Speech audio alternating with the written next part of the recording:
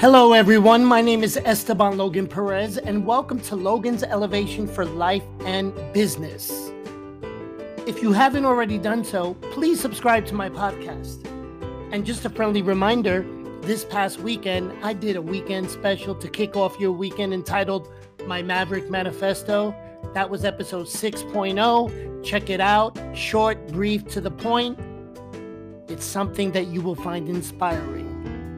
Now let's get started with today's episode 7, entitled 5 Ways to Manage Your Emotions and Stay Stress-Free. Yes, 5 ways to manage your emotions and stay stress-free. Sometimes to stay positive and focused in life, it is essential to find ways to manage your emotions. As humans, we have our brains hardwired for emotions, but too much can cause many stress-related health challenges in our lives. It's easy to get overwhelmed today. Like many, you might need to juggle family responsibilities, maybe even work responsibilities, and so many other commitments. That juggling could cause you to feel a ton of stress as you struggle to produce results in every area of your life. What can help you manage your emotions and remain stress-free through it all? Ponder that question. These following tips can help. Number 1, focus on the present. This can bring awareness to your experiences and help you to slow down. Avoid trying to change your feelings or push away memories. Instead, you can acknowledge these feelings and process stressful situations in a healthy way. It's a good practice if you want to know how you feel, instead of just doing something based on habit or impulse. Most people try to manage their emotions by escaping from them. Not a good idea. Never run away from your feelings. Running away causes you to feel the pain more profoundly and miss the beauty in your life. So take the time to pause, breathe deeply, and notice how you feel. Number 2, block some time off for yourself. Taking time off or finding a way to say no in some form or another is helpful. Taking some time off could mean taking a weekend away. It could mean saying no to a work function or a family function. You don't always have to go to that family barbecue or that family reunion. Saying no to some sort of activity you just don't want to attend. Asking that one particular person from your life not to contact you for the next day or two and planned around it. Or even scheduling the next week off from work. These blocks will help you take extra care of yourself after taking care of others for so long. You could also try journaling. Journaling is a great way to record your thoughts and feelings. So it's a good idea to take time off to practice this type of self-care on a regular basis. Number 3, follow a physical exercise routine.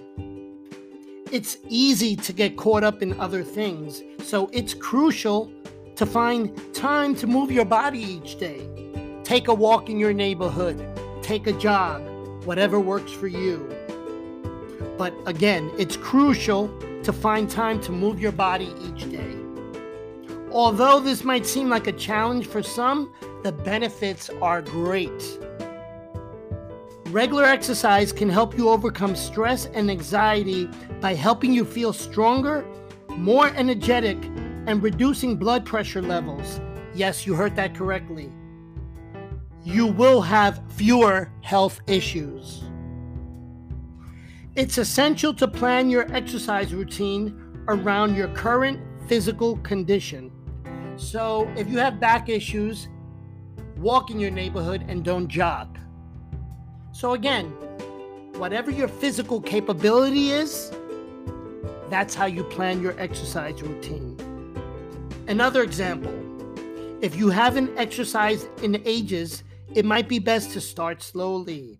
If you have a physical condition that requires special equipment or equipment you can't lift, you will want to check with your physician before starting an exercise routine. Number 4, pay attention to what you put in your body. Your diet is another essential part of your self-care routine. Although you might feel tempted to skip meals when you feel stressed, this could lead to low blood sugar and make you feel more anxious. It's a good idea to keep healthy snacks on hand. Some ideas include kiwis, bananas, apples, pineapples, oranges, almonds, walnuts, sesame sticks, dried fruits, etc., etc. Healthy food choices will help you reduce stress because eating healthy food gives you energy while helping your body work at its best. Number 5, set aside time for your hobbies.